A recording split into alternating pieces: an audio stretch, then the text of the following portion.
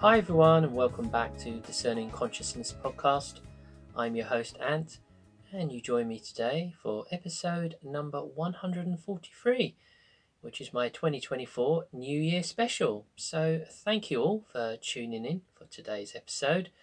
I hope you are all doing well and managing to enjoy this festive time, no matter what you might be up to.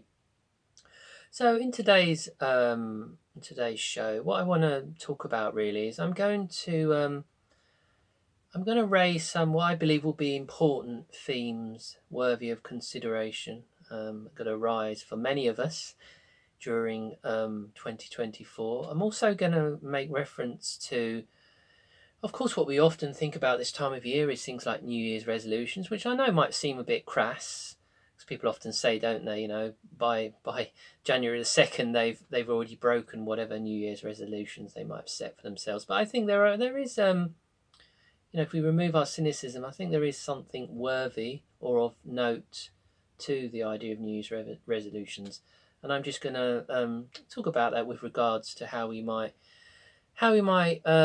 sort of undertake a sort of life review at this particular time of year, and why that might be helpful.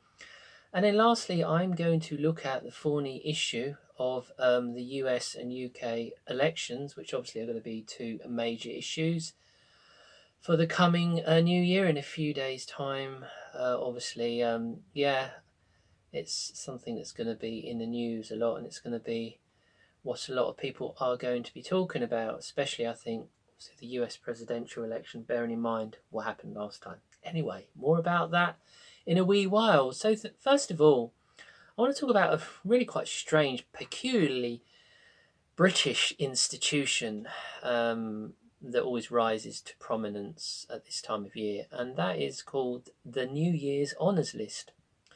Now, if you're not a Brit, you probably haven't heard of the New Year's Honours List. Now, this is a really curious, as I say, an institution whereby the so-called great and good, be they sports stars, actors, scientists, anyone really of note, they are given special awards, or more kind of colloquially known as gongs.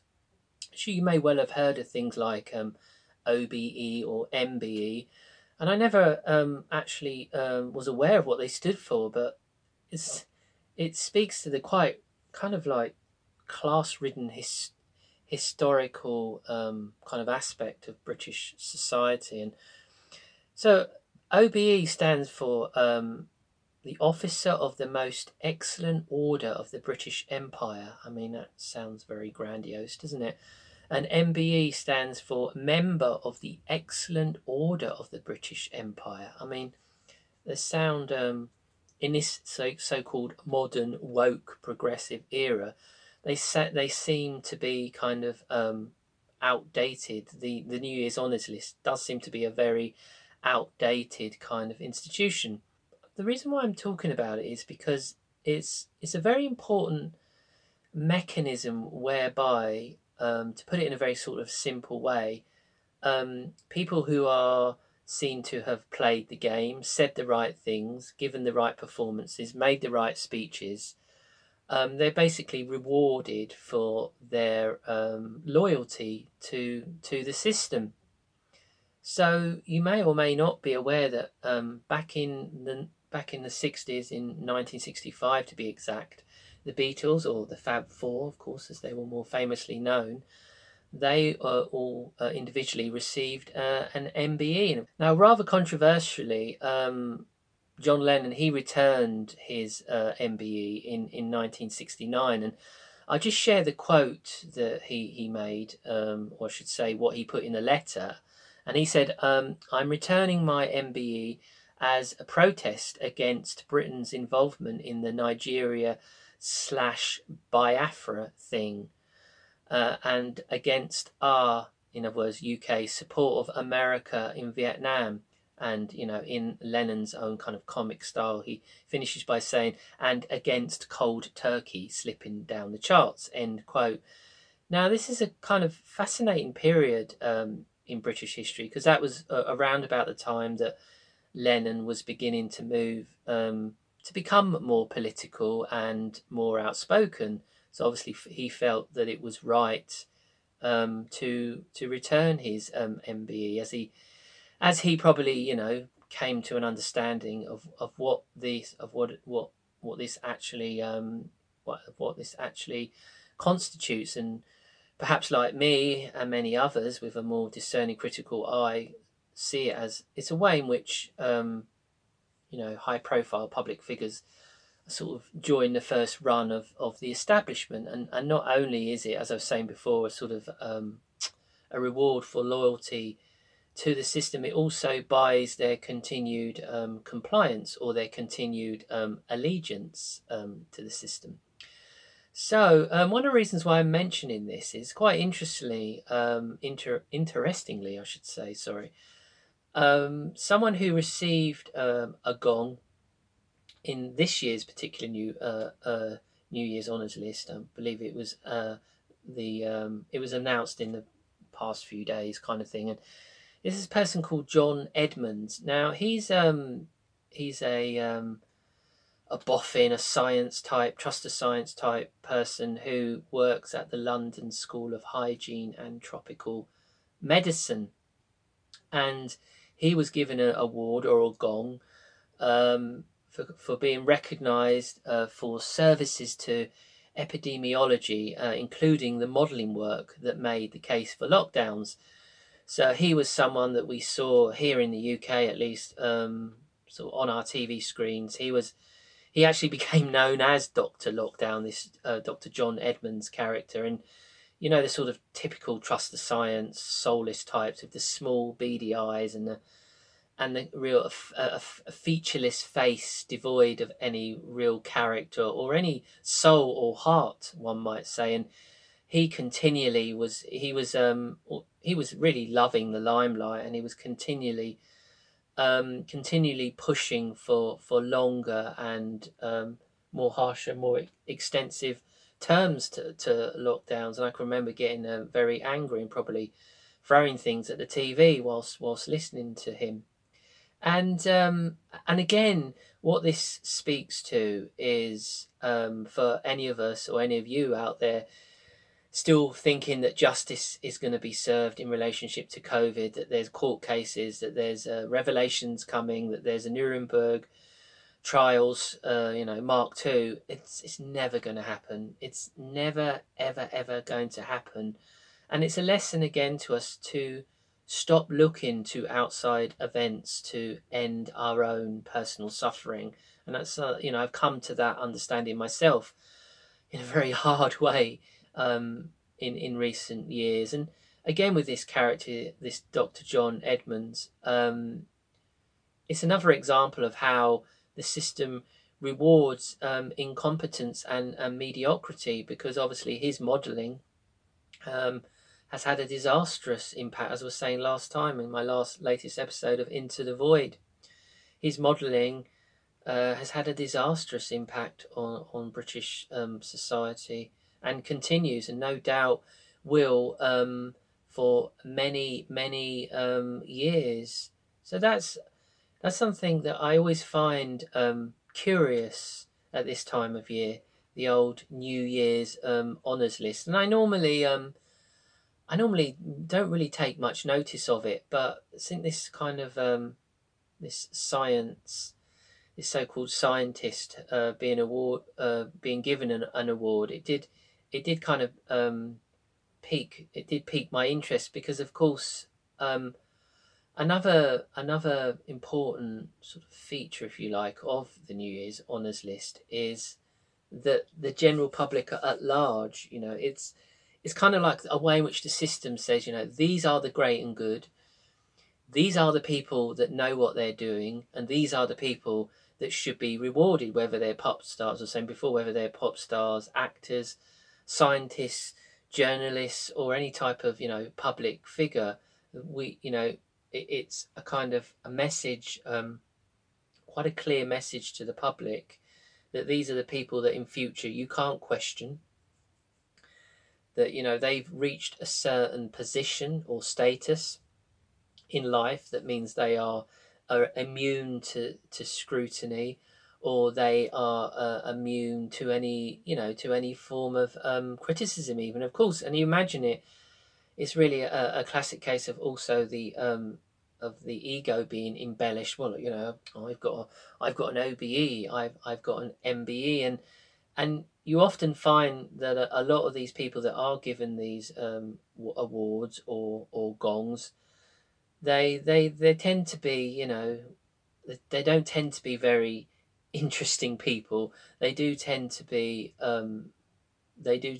quite mediocre people, and they don't tend to be people that really have anything interesting to say. And just lastly on this point, it's a peculiarly, sorry, can't get my words out, a peculiarly British institution, this New Year's honours list, and speaks to our sort of still quite ingrained social class system. Although, as you might imagine, in the last sort of 10, 20 years, as political correctness has progressed into this modern form of wokeism, we have stranger and stranger awards given out for the most kind of like, ludicrous reasons. But yeah, it still does. It still does have quite an important part to play in this sort of. I've spoken about this before. One of the key aspects in which how mainstream society works, runs, and how people's perceptions are created, and this idea of consensus reality is having a series of events that just play out at the same time every year. And this is basically, because this is a key component of mind control, is repetition, repetition, repetition, repetition, repetition. So it's this time of the year, the end of the year, oh, we have the New Year's honours list. And it's just one of many, many different events. And it's an example, again, I think, sort of, not having lived abroad, but I do know that the control system or consensus reality in Britain is extremely rigid. It's extremely, as you know, if you are a Brit and listening, as we saw during COVID, it's so, if you just deviate from that, people do think you're strange. If you don't want to watch the nightly news every single day, then there's something, a little bit rebellious or radical about you. But it's like everything's on a repeat loop, and that is a very, very sort of basic but extremely important component or dimension of mind control. It's just repeating the same message, having the same events play out at the same point in the year over and over again. Anyway, just going to move on now. I'm going to look, as I said at the start, I'm going to look at now some of what I believe are going to be some key themes, if you like, important themes playing out in society in the realm of human relationships, for example. And the first one is, I think 2024, something you're going to see, we're all going to see in our lives, in our day-to-day lives, whatever they may look like, is rising anger and frustration, in this sense in which we're living in a kind of pressure cooker scenario, a pressure cooker atmosphere with increasing economic pressures. And many people, rightly, I believe or sense that the system is working against them. And increasingly, people are having this perception, well, what is the point if the cost of living is so expensive? If it's so expensive to just maintain a basic life, a roof over our heads, what is the incentive to advance oneself? What is the incentive to work hard? And also, many people now, they have this recognition that there are no real political or economic solutions, or we can't you can't just press a reset button in terms of trying things like new laws, new regulations, or different kind of different modes of social society reform. None of these work anymore. And even if the public might not necessarily have an awareness of sort of a conspiracies or conspiratorial mindset. They might not have been down any rabbit holes. I do think there is a growing cynicism. I do think there's a growing bewilderment, just the lack of meaning and purpose to life, which is leading, as I say, and will lead to a lot more frustration and anger in 2024.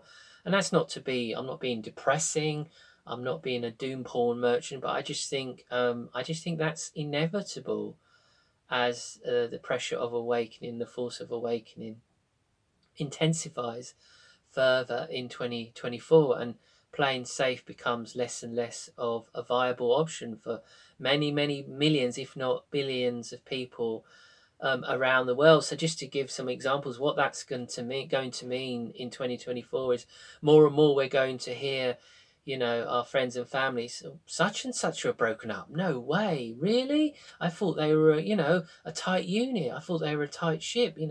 They were really a really good couple. No, they've broken up. But you've got to see, coming with this anger and frustration is what I think we're going to move from now is what we had during the 3 years of COVID. Is people were very much, well, okay, I'm just going to do what I'm going to do what I'm being told here. I might not agree with it, and it's just coping. This sort of remaining in coping mode is going, I believe, in 2024 is going to blow apart. So it's gonna really implode a lot of relationships, friendships, intimate relationships, or any type of dynamics between human beings, because we're not going to have, I believe, into 24, and of course going forward, we're not going to have the option of just remaining in coping mode, which means we're going to have to make decisions. Should I stay in this job or should I leave it? Should I stay in this relationship? Should I leave it? And I mean, ultimately, initially at least, it seems that there's a lot of pain and there's a lot of emotional heartache and stress in the world. But I think ultimately, it is, we do need to break the mold. We need to break free from just remaining in coping mode. But it is going to be challenging. It's going to be difficult for us to go through it. It's going to be difficult for us to witness it in others as well. And something to be cautious of as well is in ourselves as much as anybody else, is when we feel this frustration and anger, also there's that desire, I feel it quite often, to just disengage from the world and to develop quite a cynical attitude to life, and a cynical attitude towards other people. And kind of a phrase that I've coined in the past is, we should avoid making a stone of our heart. It's really easy to get hardened, and it's a way that we can kind of cope, in that we just don't feel anymore, and perhaps we kind of like perceive that because we feel so raw, because there's so much emotion, because there's so much change going on and so many things being wrenched apart and breaking apart, we just can't deal with all the emotion of it all. So we disengage, we become cynical, and we make a stone of our heart, as I was saying. And I watched a film the other day, and it's one of my favourite films actually of all time.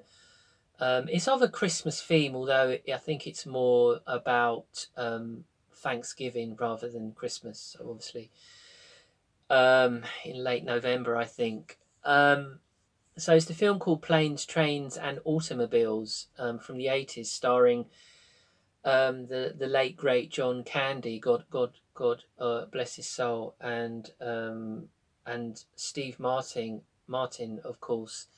And the reason why I'm talking about this is it's so excellent, I think, because the Steve Martin character is your sort of typical metropolitan urban type. He's an advertising executive, a bit like Phil Connors in Groundhog Day, this sort of cynical attitude towards life, a sort of I know best, I've got a high profile job, and everyone around me is just an unevolved hick. I know what's really going on in the world. Oh, that sounds kind of familiar. Some of the less conscious aspects of the whole truther movement, which I've spoken about before. But what I love about this film is how, over time, the Steve Martin character, um, he kind of learns to love the John Candy character, and he sort of comes he comes to love his idiosyncrasies, his kind of oafish behaviour, how he can be outspoken. But also, what's delightful about the film Planes, Trains, and Automobiles is, as I was watching it, I was recognizing how the Steve Martin character. What is he trying to? He's constantly annoyed in all of these funny scenes when they're in the motel and they're in the bed together, when they're in the car driving across the states, and you get this idea that no matter what he does, wherever he is with the John Candy character, the sidekick, or whatever he's doing, the pair of them, it's kind of like just a metaphor. His continual annoyances are sort of like a metaphor for how wherever we go in life, whatever we do, we can't escape ourselves. Every day we wake up, it's like, right, here we go. It's just me versus the world again. And I like that. I think that's a really a delightful little metaphor, of how life can feel like a struggle when we feel, everything's not going our way. That's why, you've got the beautiful balance of the John Candy character in that he's the childish, the playful one.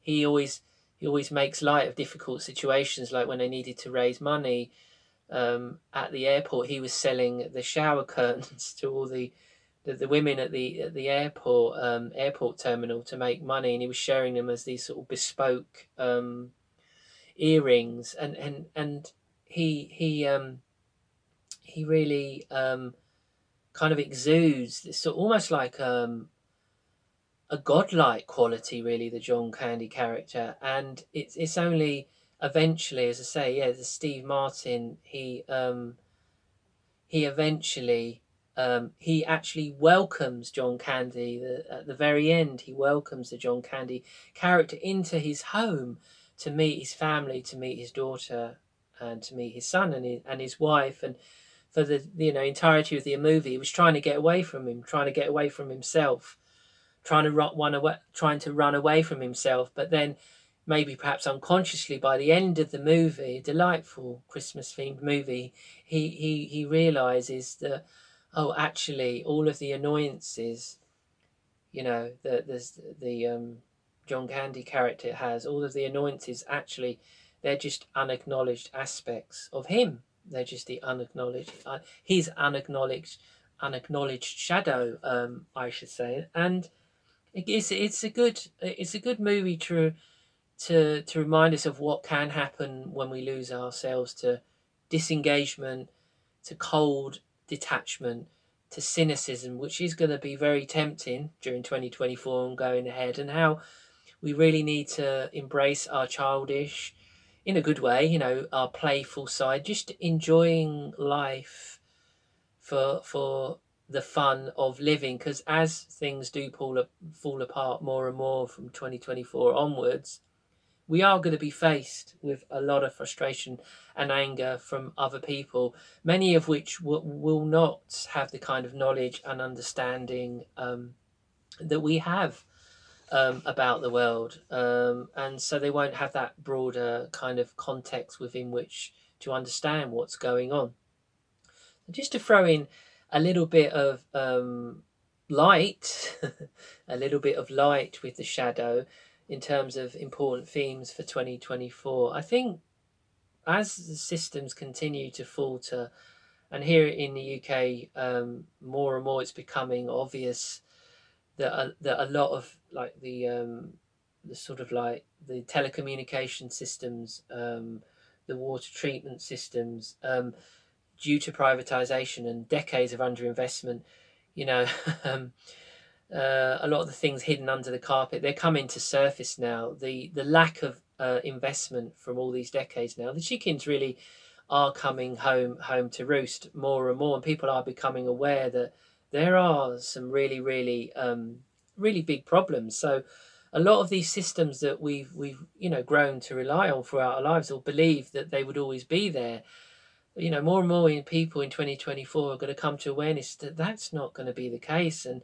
maybe the government and the local authorities aren't always going to be able to help us if the water is turned off, or the electricity, or there's no internet, or we can't flush our toilet, etc., etc. Maybe we're going to have to work together and create our own kind of our own systems, if you will. And but the kind of light in the darkness here is that we're going to be compelled. A big themes for 2024 in that are going to rise is this idea of trusting and allowing the universe. So I know it sounds a bit woo-woo, doesn't it? Trusting and allowing the universe, but I believe that to be true because the traditional ways in which people have looked at their lives and looked at the authorities and government to ensure that they have a certain, economic prosperity, or that their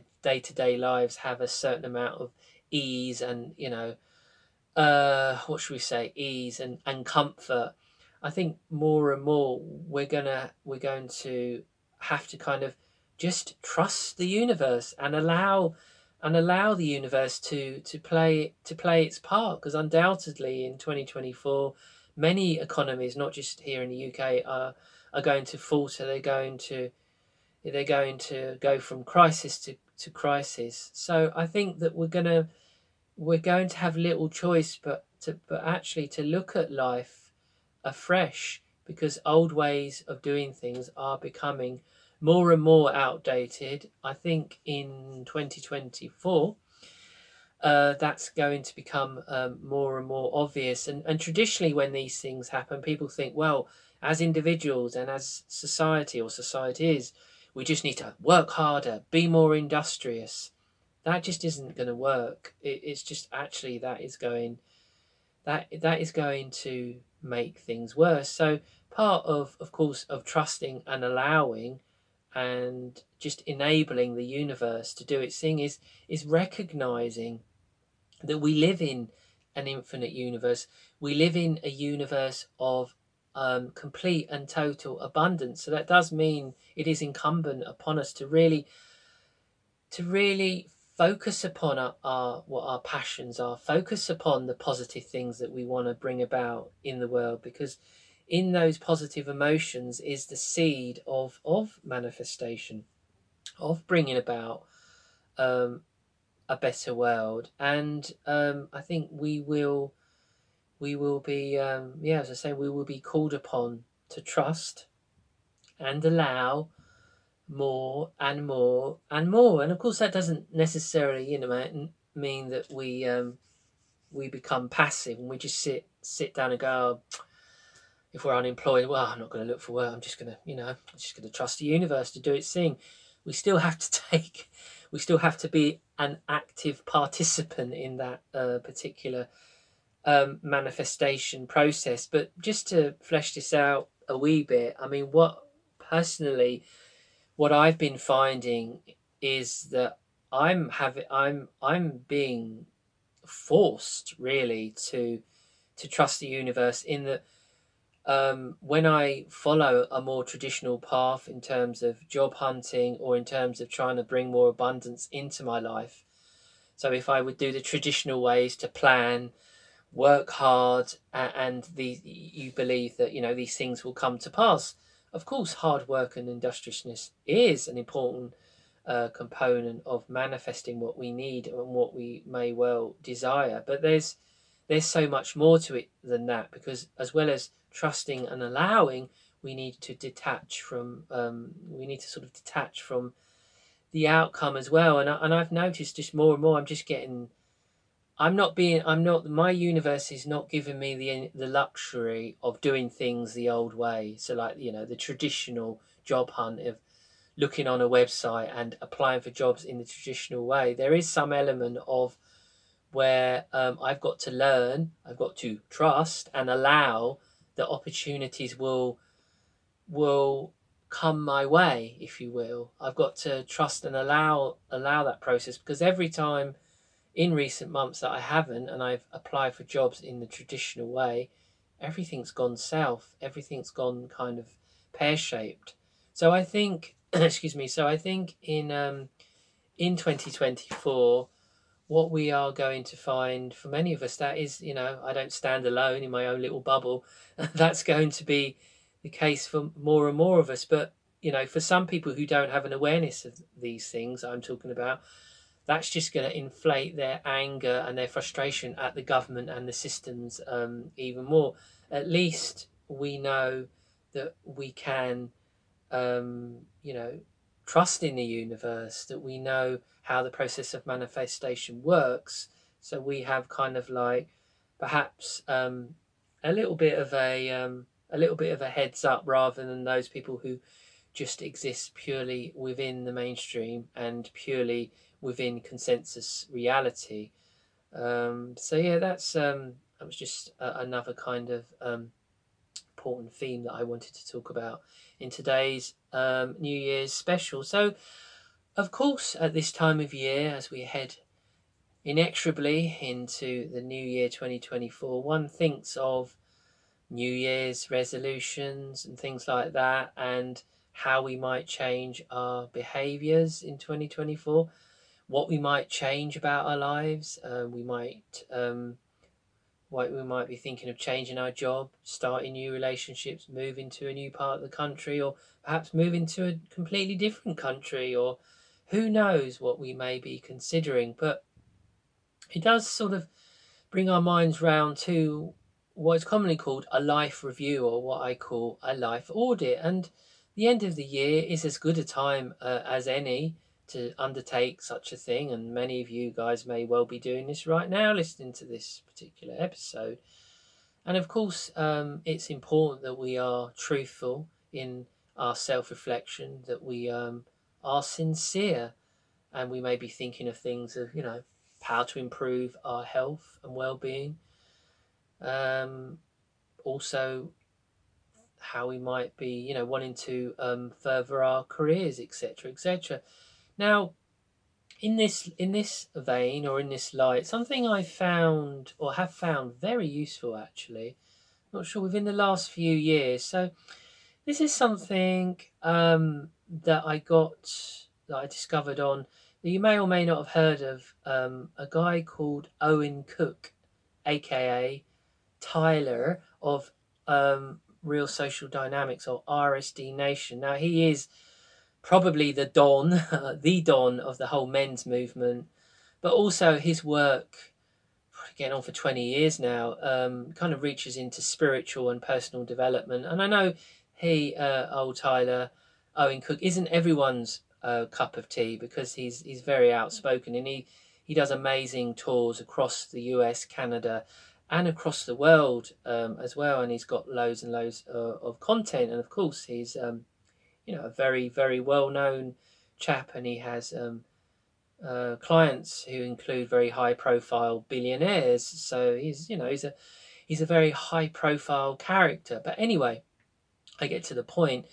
I saw something within the last few years on his Facebook page that's proven to be really helpful, and I think helpful in terms of a life review or audit. And it's called 30 Life Hacks. Now, obviously, I'm not going to read Owen Cook's 30 Life Hacks to you now, but I'm just going to pick out a couple, because I think they're really pertinent to um, anyone walking the path. And yeah, and what I was saying, Owen, what I've always liked about Owen, I've kind of like dipped in and out with his work, and Julian, of course, over the years, because I really like the way in which he combines the whole sort of men improving their dating life, improving their confidence, and just becoming better human beings, not just in terms of their dating life, becoming more successful in business and things like that, but the way in which he combines it with spiritual development and personal development. I think it's yeah, I think he does an amazing job on that. Anyway, one of Owen Cook's 30 life hacks I want to pick up on is number 3. He describes it as train myself to do activities outside of my comfort zone. Now, for me personally, I know that's a real pertinent issue, because whether it's a part of, regarding oneself as being a bit alternative, a bit kooky, a bit out there, I sort of, I think it's easy to play a safe life because we go, well, I don't want to have anything to do with the mainstream. Like you hear people go, oh, well, I don't watch TV anymore. I don't have a TV. I don't involve myself in mainstream life. I don't go to the sports games. I don't go to the ballpark. I don't do this. I don't do that because, oh, I don't want to come across, mugules or normies and things like that. And they're very, or, people say low vibe people or people of low energy, or I just, hang out with my tribe at the ashram or the yoga center or the, I don't know, or the shamanic center, whatever it might be. I think it's very, very easy, and I've done this in the past, to sort of create a very limited life whereby we don't do many activities outside of our comfort zone. So I just want to raise that as just as a little poke, to remember how easy it is when we've been down many rabbit holes, when we've looked at all the ills in the world, when we've looked at all the evil, when we've looked at all the corruption, when we've looked at the ways in which our food supply is being poisoned. We know it is. Our air's being poisoned, well documented. We know that's happening. We know the soil is delineated. We know the wrongs about big pharma and the pharmaceutical industry. I could go on and on and on and on. I won't. You get my point. When we continue to focus on that, or even if we've done it historically, like myself, it's so easy to just build this wall around ourselves. And it's like, I don't want to have anything to do with that. I don't want to have to, anything to do with that because that's all wrong. The medical profession's all corrupt. I'm not going to have anything to do with the mainstream media because, everything that it produces is all garbage. I'm not going to have anything to do with mainstream people because they're not interested in listening to my interesting perspective or take on the world, or all this fascinating and yet disturbing information that I've been accumulating over all these years. And we just wall ourselves into this very, very kind of comfortable, ornamented comfort zone. And I know for myself, in recent years, that is something that I've been working on, and I will endeavour to work on more and more in 2024, is to try and move myself out of my comfort zone. And another way of doing that is to recognise there is still value in mixing with people who, don't necessarily share our opinions or beliefs, which in the mainstream may be seen as a bit out there, a bit strange, a bit left field, a bit kooky. You can connect to people just through, like, on a heart level, and just get a sense of their goodness, just what they are as a human being, the expression they give as a human being. And that's a kind of way in which I'm trying to live more and more. That doesn't mean you have to have them necessarily as close friends, because it is important to have people as close friends who share our beliefs, who share our life philosophies, especially at this time as society is fracturing more and more, and people are their positions are sort of hardening, if I can put it like that, and they are becoming more and more closed down. So yeah, that's just picking up on one of Owen Cook's life hacks. That's number 3, about trying to do activities outside our comfort zone, which is something that I know certainly I'm going to work on. It's always been a hard one for me in 2024. And I'm also going to just pick up on a second one, and this is number 22.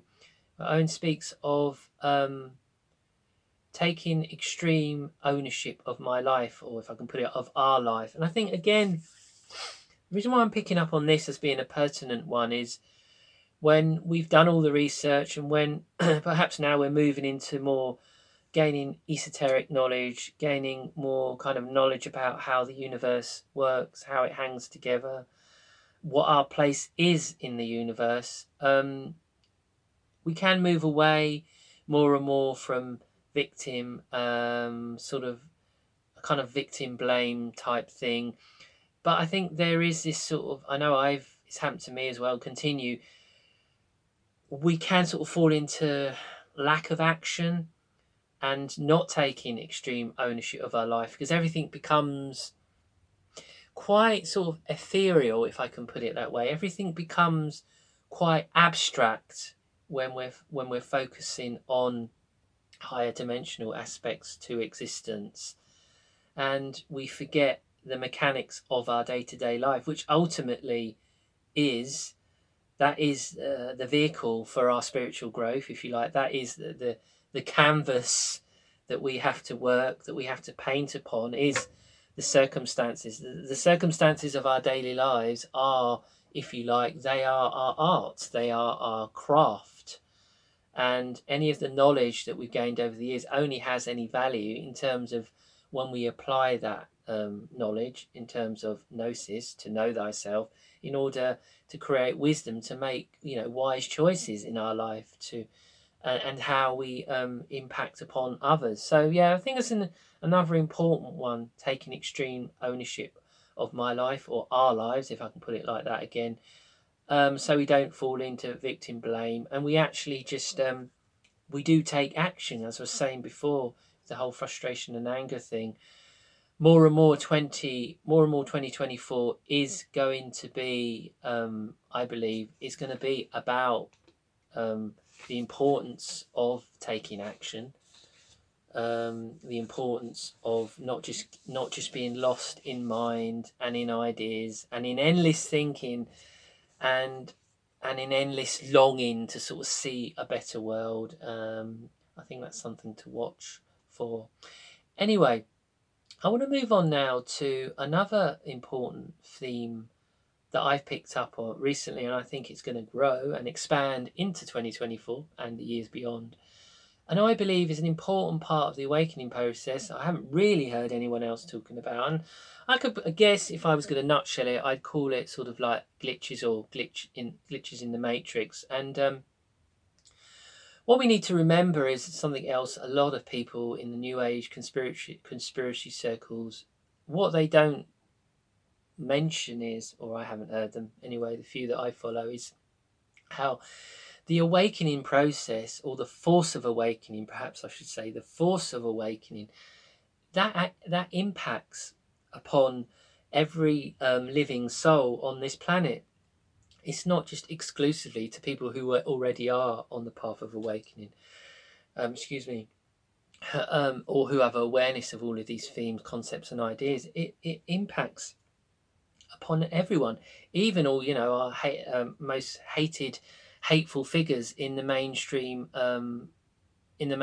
media, because we are all on a path of awakening. It is inevitable, it is unavoidable, and it may take. It's going to move this planet is to something a little bit more bearable, if I can put it in those sort of very crass terms, crass way. It's probably going to take decades and decades, if not hundreds of years. But during 2024, more and more, I think it's going to be unavoidable to journalists in the mainstream of the uncomfortable truth of their profession, and the lies that they are pushing as outside forces press upon or influence the conditions on planet Earth. And what we've seen with Israel's continued actions in the Gaza Strip is what could be called also the law of unintended consequences. So everyone now, even those with blinkers on, can see the brutality of the Israeli regime and their military, if I can put it like that. And I just want to give an example of what is happening. Okay, so recently I listened secondhand. It wasn't my choice, to a BBC Radio 4 show. And there was a journalist on there, and she was saying, someone who was at the time who was pushing the whole COVID agenda, but she was saying something interesting. For a start, she was getting extremely angry because what she was saying was she was being forced to face a truth. And it was interesting because what she was saying was, how can Britain be regarded as a bastion of, sort of progressive politics, of democracy, upholding the rule of law, the rights of minorities? How can Britain, be a beacon of all of that, or how can Britain be considered as a beacon when the British government are turning a blind eye to the genocide in Gaza? And you could see she was having, it was a glitch in the matrix. She couldn't, she went on to explain how ineffective the UN are. Well, anyone, with any insight obviously knows the UN is not there to promote peace.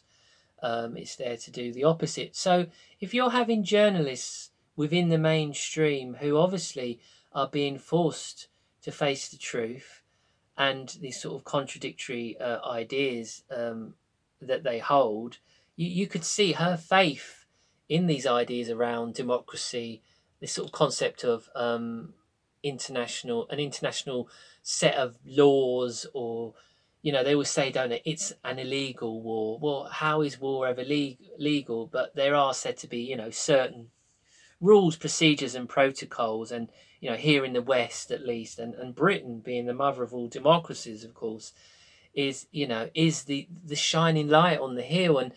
And I think that more and more, not just with Israel's actions, with other things going on in the world, because of course the Palestinian people aren't the only minority group being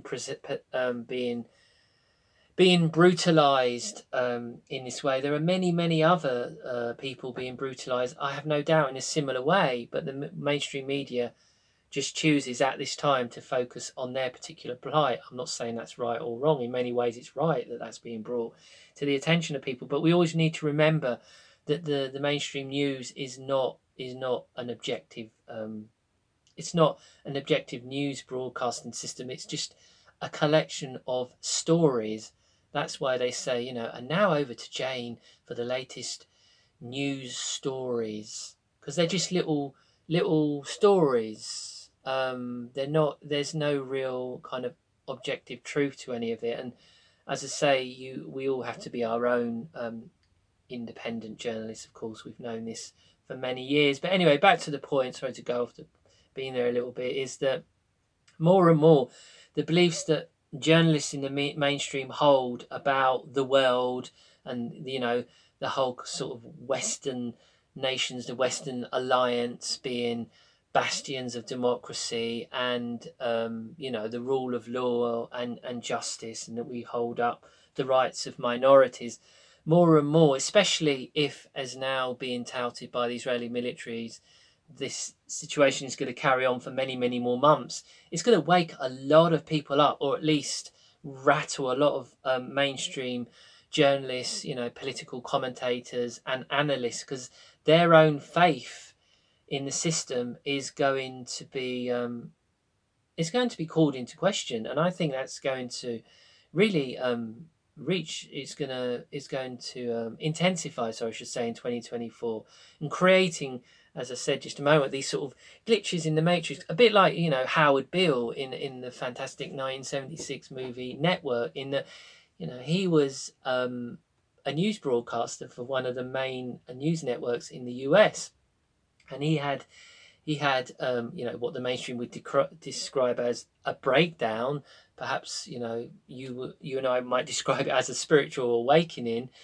He had a massive shift in consciousness, and I'm not saying that mainstream journalists will go as far as what happened to Howard Beale in the film Network. But again, what this also speaks to is that this sort of just to pick up a little bit what I speak about in Into the Void, and what I call truth or trap, or truth or delusions, and this sort of narrow-minded way in which people think when they just get lost down too many rabbit holes. And people say, well, I don't watch TV. I don't take any notice of what's happening in the mainstream media. Well, I don't watch a lot of mainstream news and all the rest of it, but I kind of keep my ear to the ground, if you know what that means. So I can spot signs and I can spot patterns, right? So what we need to be is a wise observer, not just someone that condemns everything in the mainstream. Okay, is to be is to be a sort of wise, detached observer. Because otherwise, if you completely ignore everything that happens in the mainstream, then you're kind of like missing the plot. I think we're missing the plot, and you're not able then to kind of like connect the dots. And also listening to this journalist and hearing how distressed she was, rightly so, the situation in the Gaza, and getting her questioning her own perception of reality, and the so-called civility, or of the Western world, getting having that called into question. That's quite a significant thing, and it makes us realize that we're not standing alone, as I was just saying here, in this whole process of awakening. It's really it's a very nuts and bolts process. It isn't just about evolving to 5D consciousness, and these people that think, well, as we evolve, those of us who have more awareness, that somehow we won't even, those on the lower level of consciousness in 3D, they won't even see us, and all these sorts of kind of ideas, which I've spoken about before when I spoke about the Celestine prophecy. I'm not saying that won't happen, but a lot of this process, of the awakening is just everyday. It's going to affect everyday people in very sort of very kind of sort of mundane ways as well. So we need to remain aware of that. I think it's something that we shouldn't lose sight of, really. Anyway, in the last part of this Discerning Consciousness 2024 New Year special, I just want to turn my eyes, or turn my attention to the fact that, of course, that next year, 2024, is a big election year, UK general election, and we got the US presidential election, of course. Now, the interesting thing is, of course, we already know of the attempts to stop former President Trump from running. I believe it's Maine is the latest state to outlaw his inclusion on the ballot paper. We don't know. There'll probably be court cases to contest this sort of thing. It's all this sort of going on. What I really want to commentate on, or comment on, sorry, I should say, in regards to the US presidential election, is that undoubtedly, I think the Trump card, pardon the pun, will be played again. It will be Trump card part 2. And I mean, it's a double-edged sword, really, because Trump is a very divisive figure, but I've always seen him as is kind of like a positive, in that because he's a businessman and not a politician. Then that's a good start from my perspective. And the fact that he isn't politically correct, again, he does put a spanner in the works, because he doesn't play along by the normal sort of globalist woke protocols, if you like. Now, it remains to be seen. Will Trump, will he be able to run? I suspect that he will. I just think there's so much. He still continues to have so much support within the United States. So I think inevitably he will. Will we see a rerun of 2020? Where we saw in the midst, obviously, of COVID as well, we saw a very crass attempt to steal an election that was just so obvious. Again, part of the Great Awakening, in that anyone could see it was obviously a lot of fraud and corruption that was going on. So the people behind Trump, the people behind Biden, well, some people might say it's the same people behind Trump and Biden. Who knows? Ultimately, who knows? But anyway, those forces, shall we say, behind Biden, who were desperate to keep Trump out of the Oval Office again. What are they going to do? It's unlikely that Biden will be able to run again. So it's going to be fascinating to see who Trump, in terms of the Democratic candidate, who will he be up against, and how will it all play out? There is this theory, of course, that one of the reasons why COVID happened was obviously to unsettle and former President Trump, and to cause a lot of problems for him. So, what could we see? What could the globalists and the dark forces behind that, if they are feeling cornered, if they feel like they've run out of options, especially now after COVID was such an epic failure in terms of lasting, enduring control mechanisms on people's lives, day-to-day lives, are we likely to see a fake alien invasion? I mean, they certainly do need something extreme to galvanize public opinion against a common enemy. In this instance, of course, it would be little green aliens coming down from the sky, and it probably would be that silly and that crass, because they really are running out of options now. And from my perspective, obviously last time I took a very keen interest in the US presidential election. I think obviously because it was still during a real heavy period during COVID and lockdowns and all the rest of it. So I did fall into Trump savior syndrome, or the Trump savior complex, because like many people, I was desperate. I wanted this crime, this psyop to end. So of course I was looking to a strong, powerful figure. I mean, I've worked through all of that now, so I will be a detached, interesting observer. But I'm not going to not become emotionally attached in terms of needing a Trump-like savior figure.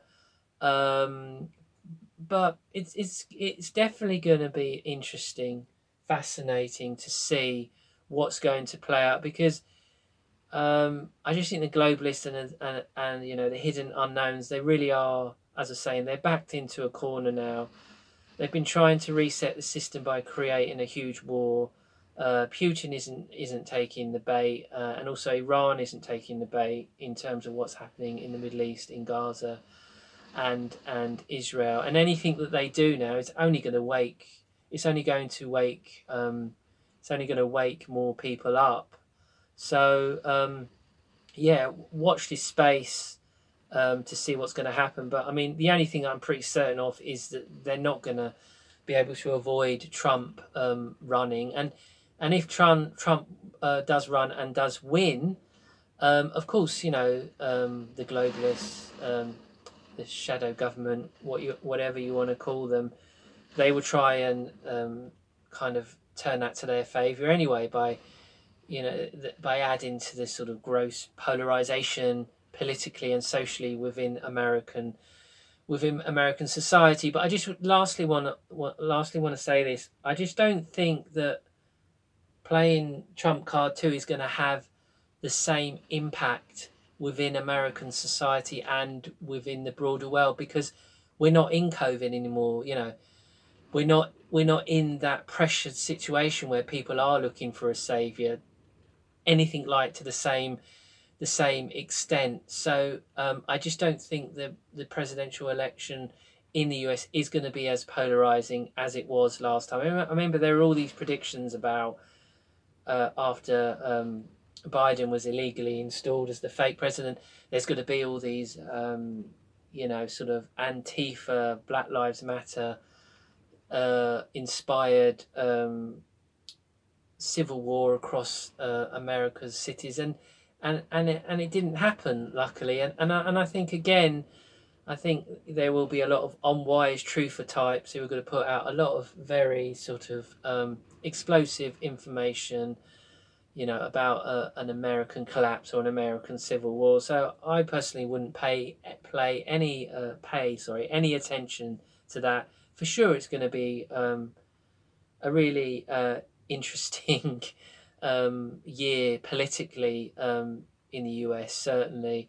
But I'm not gonna become emotionally attached like I did last time, which you can probably hear on some of the old recordings or episodes I did during the election process with Mike, my old co-host, back in the back end of 2020 and 2021, when I was looking into some of the Q stuff. I've kind of learnt my lesson now about not becoming emotionally attached. And just lastly, in this New Year special, of course, here in the UK, in Old Blighty, we've got our own general election, which has to happen at some point before December 2024 in the 5-year election cycle.